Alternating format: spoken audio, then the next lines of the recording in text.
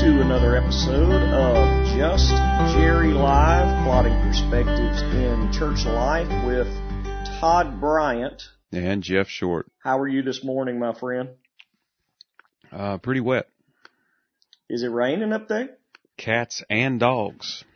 Well, it's just moved up that way from here. We've had enough rain to create a lake near my house. I didn't have a, own the lake kind of property until all this. Now it's happened. All right, we have been going through Jonathan Ammon's book, The Power of His Reign, subtitled An Easy Introduction to Amillennialism. Obviously, our goal is to get done. We are going to fly through 5 chapters today, chapters 15 through chapter 19. Chapter 15 is interpreting the book of Revelation. Chapter 16 is Revelation 20 specifically. Chapter 17, Satan bound. Chapter 18, differences with post-millennialism. We probably will not spend a lot of time there. Chapter 19 is really a pretty practical chapter, just entitled Hasten the Day. So, have you read those chapters? I read them this morning. Me too. I am ready to get this behind us. I know we've got a plan or two for some other podcasts that we hope to get back in sort of a normal routine, so we want to get this done pretty quickly. All right, so chapter 15 is on interpreting the book of Revelation. It should not come as a surprise to anybody that we are going to view this book differently than our brother Jonathan Ammon, mainly because our hermeneutic is different, and we've talked about that throughout this entire thing. Is there anything you want to say about the chapter itself? I've got a few things highlighted in this chapter and the next, and I'm certain we saw some things similarly. You want to take the rein a little bit this time? Well, the start of this chapter was a little, I don't know. I guess I can say I just didn't like it. I think he was trying to maybe come up with some sort of a interesting illustration or something to launch into the chapter, but he does that quite a bit, where he uses an illustration. And I know when you're writing a book, sometimes an illustration keeps things interesting, but I do think there was a little bit of inference that he was trying to make. Number one, he's trying to link dispensationalism with John Darby, which I think is often an unfair charge waged against premillennialism. Not to mention bringing in of people from other nations is obviously trying to spread the kingdom, quote unquote, worldwide right now. I think he did have some reason for using a particular illustration.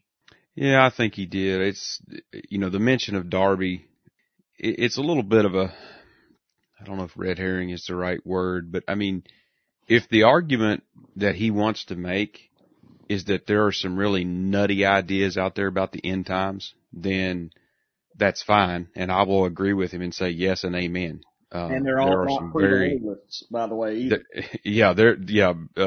Premillennialists do not have a monopoly on nutty ideas. I wish he would just, stick with his topic and just leave that stuff off, but that's just sort of maybe an editorial note I would like to turn in. Well, he gets right into it about the third paragraph after that little short introduction, illustration, I should say. And hold on just a second. And so this is on page 82. So this is, I'm guessing you're getting ready to jump into his subheading. It says warfare. But right before that, he says, Revelation is explicitly about Jesus. It reveals the truth about the end times. But the book of Revelation claims that it reveals Christ, not the apocalypse. Now, I'm just confused by that statement, because isn't the Greek word for revelation apocalypsis or something like that? I mean, so that statement just seems nonsensical. What is he trying to say there? Well, it's a deceptive statement in a sense, or a leading statement, maybe I should say. Deceptive may be a little bit strong, but he's trying to say this is just like every other book. It's a Christ-centered book, and so there's nothing else in it except Christ. Well, I do believe that Revelation is definitely a Christ-centered book. He's at the beginning, the middle, and the end. He is the subject of all Scripture. But to say that it is not about future things, well, he does say it reveals the truth about the end times, but not the apocalypse, is double talk. almost, because he's saying it reveals the truth about the end times, but not about the revealing of Jesus Christ, which is what apocalypse actually means. Right. Not to mention, the text itself says God has given this to show his servants, Jesus' servants, the things which must soon take place. And even at the end of chapter 1, Jesus tells John, write the things that you have seen, those that are, and those that are to take place after this. And if you go through the book of Revelation, obviously you're going to continually see it talk about things that are going to take place after this. Chapter 4, come up here and I will show you what must take place after this.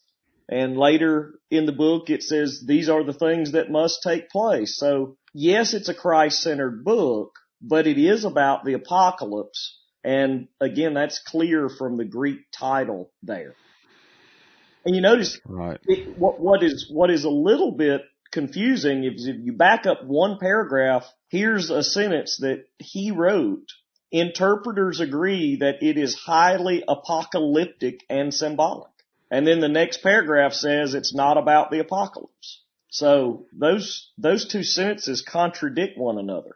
And I do think that's leading language, by the way. It's highly symbolic. He's basically trying to tell people you can't understand it without somebody that understands the symbols explaining it to you. Right. Which, was a problem in the church during the Dark Ages when, the churches, not the church, but institutions that called themselves the church told people that it took a priest to explain God's word to you, that the average person could not understand it themselves.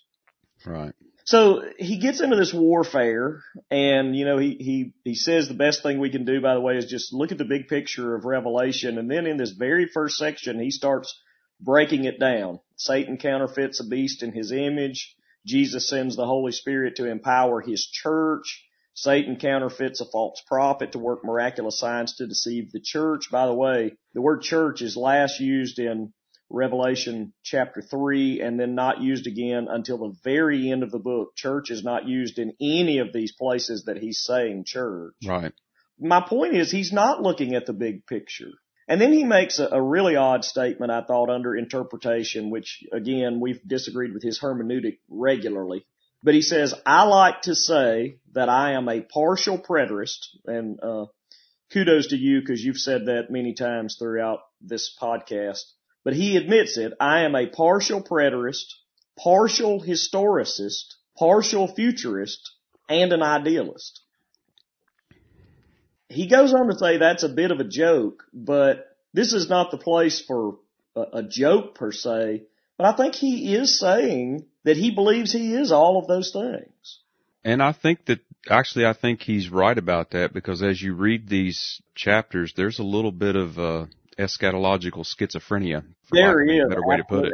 And can I say, again, I've got some amillennial friends, and I've never gotten into this type detail with them. But just in some of the general things that we've talked about, they are not this all over the place. He is all over the place. He says that 70 AD is some bit of a fulfillment of the book of Revelation. But the problem is the book of Revelation was written around the year 95. So, Right. 70 AD was not a fulfillment. And that's not my words that are saying that. There are numerous quotes from men in the early church fathers, who actually knew the Apostle John, and they say that this book was written in the late years of Domitian's reign around the year 95 AD. So there's just no way that it was written early enough for 70 to fulfill it. That's just not the case.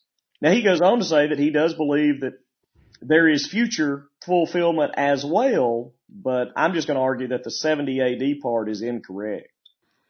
All right, so he says Revelation describes a pattern of spiritual warfare through history. And he's going to continue to sort of go back and forth on this. But the problem is that that's not what the book of Revelation is describing. And he's going to talk about, the church or churches or what have you facing tribulation. Well, tribulation as a general term meaning, just referring to trouble or suffering or what have you, persecution. That's all fine. But when we talk about the tribulation, as in the book of Revelation, we're talking about a time of God's wrath being poured out upon this earth. Not, though, yes, Satan will be active, which is interesting because he says here, Satan is warring against God's church, and yet in just a little while he's going to try to convince us that Satan is bound. But yes, Satan is active, no doubt, but there is a pouring out and a revealing of God's wrath from heaven during this time of tribulation that we usually talk about. And so there's a little bit of it's almost like obfuscation, but he's using terms and he knows the difference. I mean, he claims he used to be pre-trib and pre-mill and all that. So he should know the difference in those terms, which means he should be giving an explanation of that, but he's just not. He's just acting like, oh, well, the Revelation just describes, general tribulation. And, you see people referring to persecution, the martyrdom of Christians at different places in the world and at different times in history. And that's just as if that's all that the book of Revelation talks about. And that's just not true. Well, and, he fails to see that even Jesus in Matthew 24, and we certainly don't have time to exposit all of Matthew 24. It's hard. It's not easy, but this part is simple enough. Jesus sees that the abomination of desolation spoken of by Daniel the prophet was even future in Jesus' day. And I know some try to say that it was fulfilled there in the days of Daniel, but or between the years of the Old Testament and the New Testament, but Jesus clearly says that it's future.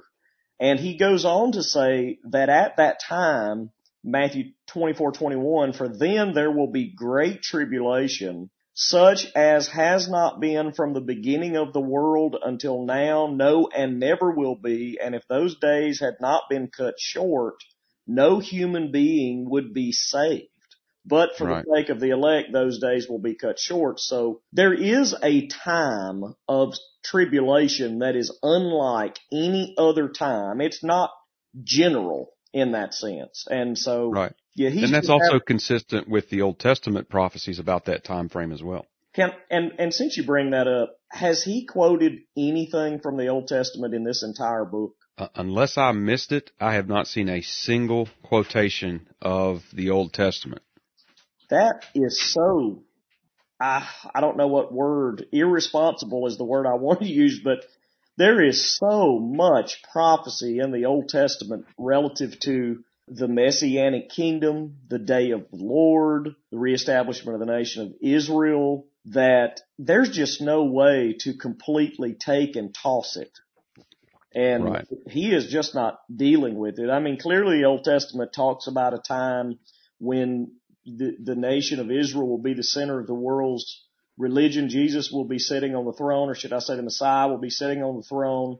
People will be living at long ages. Children can go to play with a snake's den or lead a lion around. That obviously different than what we're seeing today. Right. And I think he's going to explain, by the way, this idealistic view that you spoke about, these patterns of spiritual warfare. He's going to explain that. And I think I've mentioned that has caught on. I've actually listened to some sermons explaining idealism because we are in the book of Revelation here. And I wanted to at least research that. I just found it to be a little bit confusing and really easily disproven. And by the way, not every amillennialist holds to this idealistic view. Some see the book of Revelation more as a historicist view from the days of Jesus' ascension until, the day that he returned. So not all amillennialists view it the way that he does. Right. He ends this chapter by saying that the book of Revelation does not unfold in chronological order. Now listen, I'll freely admit there are a couple of parenthesis chapters there. I mean, sealing of the 144,000, the chapter on the two witnesses, those are definitely parenthesis chapters, but there's no way, beginning with the 7-seal scroll that you're introduced to in Revelation chapter 5, then the opening chronologically of one seal after the other. The first seal was open, the second seal was open. You get down to the 7th seal, Then there are 7 trumpets revealed, and they are blown in chronological order throughout the next several chapters. Then you're introduced to 7 bowls, and they are opened chronologically, bowl after bowl after bowl. There's just no way that there is not chronology to that book. Everything ultimately is based on that 7-seal scroll that we are introduced to in chapter 5 throughout the rest of the book. It is chronological.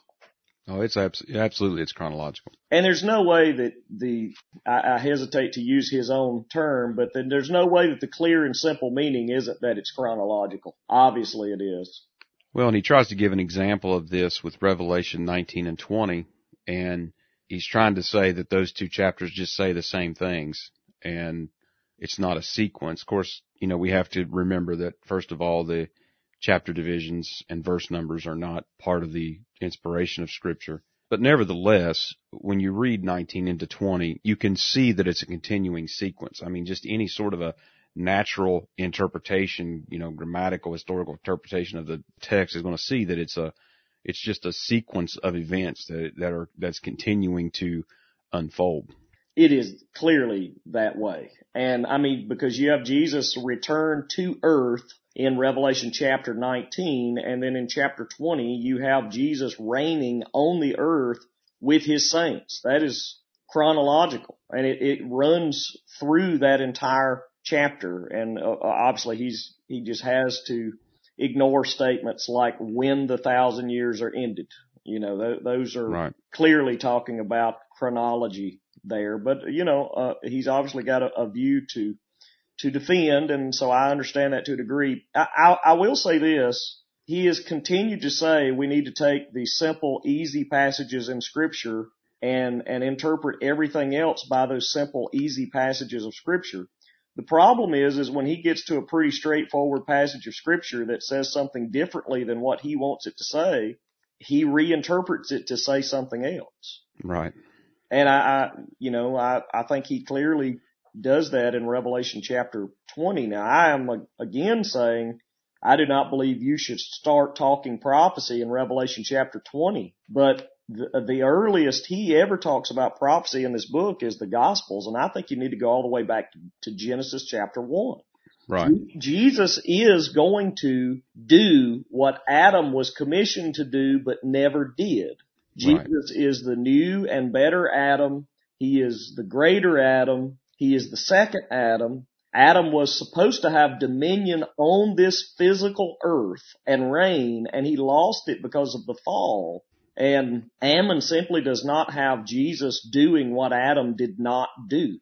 And that's something that I think premillennialism is a lot more consistent about, that Jesus is going to do what Adam didn't do. And I think Revelation 20 is just explaining that. And that is an important point, because really the amillennial scheme has, Jesus reigning in heaven now somehow over his kingdom.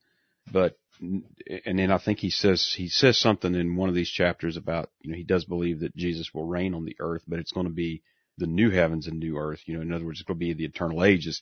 So amillennialism never has any time where Jesus succeeds on this earth where Adam failed. They just never have that time. No, absolutely. Yeah, no, definitely not. He does mention that looking at Revelation from different vantage points there, which again is that idealistic view of Revelation, not a chronological view. All right, let's get on into chapter 20 real quickly. I don't think that we're going to have to go in depth in this chapter very much, because we've already talked about it quite a bit. He continues to say that Revelation 19 and Revelation 20 are describing the same events. They're just looking at them from different vantage points. And I would just say the natural flow of that passage or those chapters, as you pointed out, there are no chapter breaks in the original, but the natural flow of that passage is just simply not the case. They are chronological, and one does in fact follow the other. Again, Jesus returns to the earth in Revelation 19, rules on the earth in Revelation 20. Those aren't talking about the same thing. Right. Yeah, they say entirely different things. And he says, the same thing I've heard guys say before, Satan is a spiritual being that cannot be bound with a physical chain in a physical pit. And that sounds good and convincing, I suppose, to somebody that hasn't taken 90 seconds, as Vodi Bakum always talks about, 90-second rule. But take 90 seconds and just think about this. First of all, God can create a spiritual chain to bind a spiritual being with, no problem. In fact, I'd make the argument God could create a physical chain to bind a spiritual being with. But when Jesus goes to the demoniac, what does that legion beg Jesus not to cast them into? The abyss. Right. The pit. Satan is the leader of the demonic forces, but he's still just a fallen angel at the end of the day. And if they could be cast into the abyss, then Satan himself can be cast there. Yeah, and apparently they really did not want to go into any sort of symbolic abyss. No, that's so obvious to me. Right. And I think most of our listeners are familiar with that story, that passage of Scripture. And he goes on, and because he believes he's proven that, says, therefore the 1,000 years is clearly symbolic, which I'm going to say it's odd to me, again, that 1,000 years is symbolic of at least 2,000 years so far. Right. But it's that whether or not the chain that is mentioned is literally like a logging chain or something else, that actually is just not the point. He's focusing on that to draw attention away from the larger point. And that is of Satan being bound.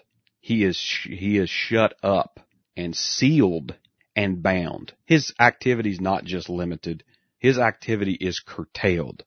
That is what we're told in those first few verses in Revelation chapter 20. And of course, he's going to do the typical contortionist type tricks to try to show how that Satan is bound in such a way that he is still somehow waging warfare continually on the church, as he put it earlier. Well, yeah, his point is that Satan is only bound in that the nations are disallowed from attacking the church in any global way. That's what he says. And he says that's clear and simple.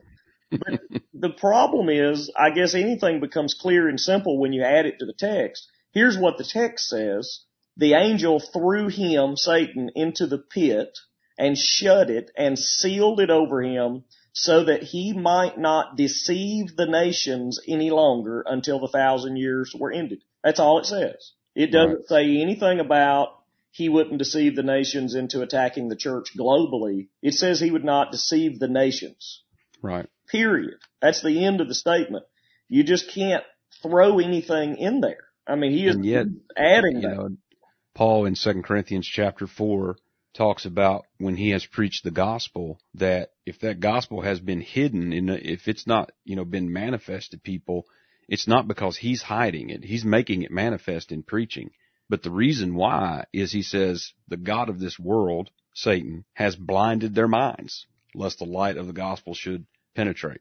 So I've never been able to understand how that Satan supposedly, and if we follow his scheme here, since the crucifixion, Satan has been bound and not allowed to deceive the nations, and will be that way until the return. So for 2,000 years, somehow, that has been the case. And I've just never been able to understand that. And history tells us that has simply not been the case. Christians and churches have been under major persecution, and by the way, are under major persecution today. Absolutely. In certain places.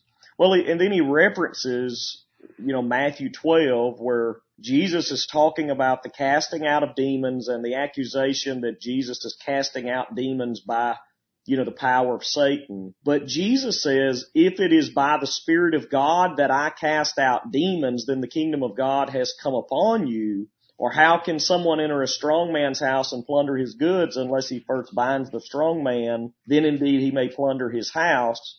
First of all, Jesus' argument is it's proof that he's king because he has power over Satan. That's one of the points that Jesus is making. But it's a proof of his messiahship. Absolutely. Secondly, he is not saying that Satan is bound in the way that Revelation 20 is speaking about. He's simply saying that he has the power to take a demon out of a body and cast it out because he's more powerful than that body. This is about casting out demons. It is not about the millennium, the 1,000-year reign. It's not about that at all. And that is just completely ripping that passage out of context. And nobody would ever come to that conclusion unless somebody pointed them to that. Right. So that's just the wrong, that's just the wrong way to approach that. That's a bad hermeneutic. He goes on and says, scholars debate the meaning of the first resurrection, but the Bible's previous teaching about the resurrection and the second coming instruct us that this is not a physical resurrection that occurs at the end of time, but a spiritual resurrection. He goes on and says, we know that the saints rule with Christ now, talking about here on earth, and those that have died as well. That's part of the scheme. Except the problem is, it says they came to life and reigned with Christ for 1,000 years. The rest of the dead did not come to life until the 1,000 years were ended. Either both of those are spiritual or both of those are physical. But you can't make one spiritual and the other physical unless you've got a theory to prove, of course. Well, what is said about one group is said about the other group in inverse. Absolutely. It's the exact same thing is being said. Absolutely. So this is either both physical or both spiritual. The concept of spiritual resurrection is one that he just imported right there. That is not taught in the Bible anywhere.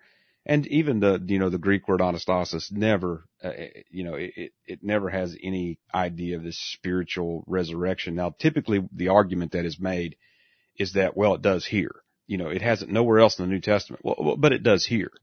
Typically the way that that's argued, it's not proven how that it does. I mean, there's nothing contextually that would demand it. It means, raised to life from the dead. Absolutely. And it is talking about physical body, physical death, raised to life from the dead. Yeah. So whatever is said about one group, is said about the other. Absolutely.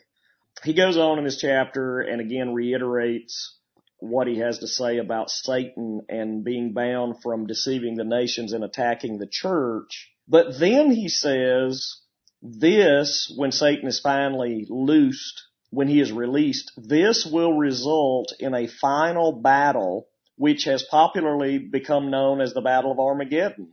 So he does believe there is going to be a Battle of Armageddon in the future. Satan will deceive the nations and bring about a rebellion against the church. I'm going to argue again that the word church is not anywhere within 6 chapters of what he's saying there.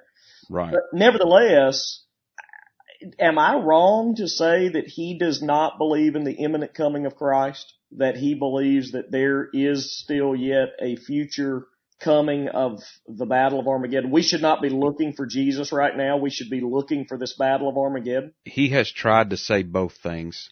He has tried to say that he believes in an imminent coming.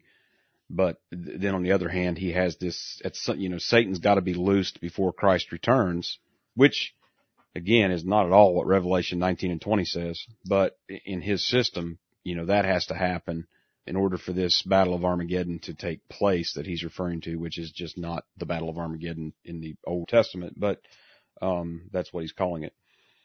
Well, this does at least put him in that category of being a pessimistic amillennialist, I would suppose, where the optimistic amillennialist, I would think, would believe in an imminent coming of Christ, that could occur at any moment, where the pessimistic amillennialist believes that no, Jesus is not going to return until this happens, and that is the Battle of Armageddon. Right. We could rehash the rest of this chapter, but there's just more of the same, and we're sort of running out of time. It is funny, I thought, on page 91 that he said it seems complex, but it's actually very simple. I will admit, it does seem very complex for something that is actually very simple. That is for sure. Did you have anything else on that chapter? No. Then, as you go into chapter 17, which is sort of a supplemental chapter talking about Satan being bound, I don't know if we really have much to say other than it's just more of the same. And really what he does in that chapter is he just tries to pile on some proof texts to support what he's saying. And, he talks about whenever he mentions Satan being bound, that's always the hardest thing to explain. And then he goes on to give his further explanation, which still doesn't explain it. So I guess maybe that's the key. It has to be incomprehensible, and then you've got it. Yeah, absolutely. And he continues to use, that chapter in Matthew, as well, where Jesus is talking about healing and casting out demons. He's not talking about anything else. Of course, he has several other verses that he quotes here as well. He says Satan has no rights or authority on the earth. It is odd that Paul seemed to misunderstand that when he called him the God of this world. Right. Jesus even said that when the gospel is preached, Satan comes and snatches the word out of people's hearts lest they believed and be saved. So, there is some confusion there. Which is odd because he uses the parable of the sower to try to prove his amillennial scheme, but, it has Satan deceiving people in that, in that parable. So Absolutely. I don't know how that works. Absolutely. Now here's something on page 96 that confused me just a little bit before we jump into the next couple chapters, or really the last chapter. Even before the cross, Jesus made his authority apparent. His name on the lips of the disciples was enough to drive out demons from their unauthorized place in creation. Demons are now subject to believers in the name and authority of Christ. Now, several things that I've got a problem with here. First of all, he actually has backed up the power of the kingdom now before the death, burial, and resurrection of Jesus, which earlier Right. he had it beginning at the death, burial, and resurrection of Jesus. But secondly, that's just a purely Pentecostal idea that demons are now subject to believers in the name and authority of Christ. I'm just going to disagree with that. And he continues to be all over the place because at one point he said Satan was bound at the cross, and now you've got him having to be bound before the cross. Absolutely. During the ministry of Christ. I mean, I don't know which it is. Well, and then he ends the chapter, we've already won and are taking back the earth, but then he talks about, but at the end, Satan's going to take it back again, and the battle of Armageddon's going to ensue, and Satan still rules people's lives, and it's just really confusing for something that is as simple as he talks about. Yeah, he seems to be in danger of becoming post-mill, but he wants to just pull back at the last second and not be post-mill. Absolutely. All right, chapter 18, differences with postmillennialism. I really agree with what he's saying relative to postmillennialism. I disagree with the way he approaches some of these passages, especially his idea that the kingdom being at hand meant that it was enacted rather than near. I think he's wrong about that. Well, let's take a look here just at page 100. He says, amillennialism teaches that Christ is reigning right now and that the millennial reign is right now. Christ has been reigning since his kingdom proclamation that the kingdom was at hand in his ministry. So now he's backing up even further. Absolutely. Amillennialism asserts that Satan is bound right now and that we are plundering his house. The amillennialists are not waiting for a certain measure of success for the millennial reign to start or looking forward to a time when the church includes the majority of the earth's population. Amillennialists believe we are in the millennial reign. We are in the reign of Christ as he reigns in people's hearts through the gospel. Absolutely. And I certainly agree that is what amillennialism believes and teaches. What I disagree about is that that's just not what the Bible teaches. The Bible never says Jesus is reigning in the hearts and lives of his people. It just doesn't. Or that is his kingdom. No, it does not. And every time I've asked about that, I get shot over there to Luke, where Jesus tells the Pharisees that the kingdom is in the midst of you. And I'm just going to make the argument that we're all going to agree that in no way were the Pharisees part of the kingdom. Amill, Right. premill, preterist, or whatever. They were lost. So you cannot take that to be about the kingdom being inside someone. That's just and that's the only passage I've ever had somebody point me to there. Right. And then, this chapter on postmillennialism, there's just not really probably a lot we need to say about it. By the way, let me just a sub point here. Let me apologize for the dogs barking in the background. Apparently, a police car came by and every dog in the neighborhood got a little bit excited and started barking there. There's not a thing in the world I could do about it. That's tribulation right outside your window right there. Well, it was to those dogs. It was hurting their ears. So, I don't know. It's so odd to me on page 103, he says persecution of the church existed in the first century and will exist throughout history until the end. Well, I completely agree with that statement. The problem is that statement goes against his idea of the way that Satan is currently bound. Right. Satan is supposedly bound from deceiving the nations, from persecuting the church, and attacking the church on a global sense, and yet he's saying here that is what happens, And he goes down to talk about postmillennialism holding a partial preterist view of the book of Revelation, but he earlier admitted that he too held a partial preterist view of the book of Revelation. So, I don't know. It's very, very confusing last few chapters for me. The final chapter is just a practical chapter, and though I disagree with his idea that we are, entering the kingdom that will ever be during this life, he says, prepare to enter the kingdom through tribulations, which sounds like an idea that the kingdom is future, which is confusing to me again. But nevertheless, it really is a gospel presentation of how we need to be warning people about the coming of Christ and telling them that Jesus is the way to escape God's wrath. And I certainly appreciate the fact that he did at least bring it back around to a gospel-centered presentation. Yeah, I mean, there was obviously aspects, he makes the statement, Christ is coming soon. Then he says, today is the day to plunder Satan's house and set the captives free, which, we are never told to plunder the house of Satan or anything like that, or that is anything that believers do. But I was a little confused by his use of 2 Peter chapter 3 and verse 12 in the hasting of the day, where he seems to be saying that it's our efforts that are bringing the return of Christ, rather than what Peter means, which is obviously that we're looking forward to it with earnest desire and eager anticipation. Just like Paul said, it's the blessed hope. But I was a little confused by his use of that term. No, I agree with you 100%.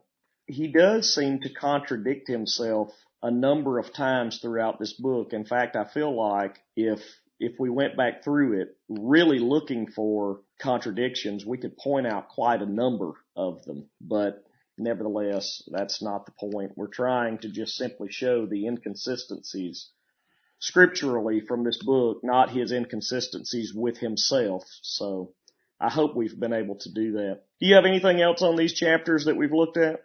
Nope. I know there's a lot more that could be said.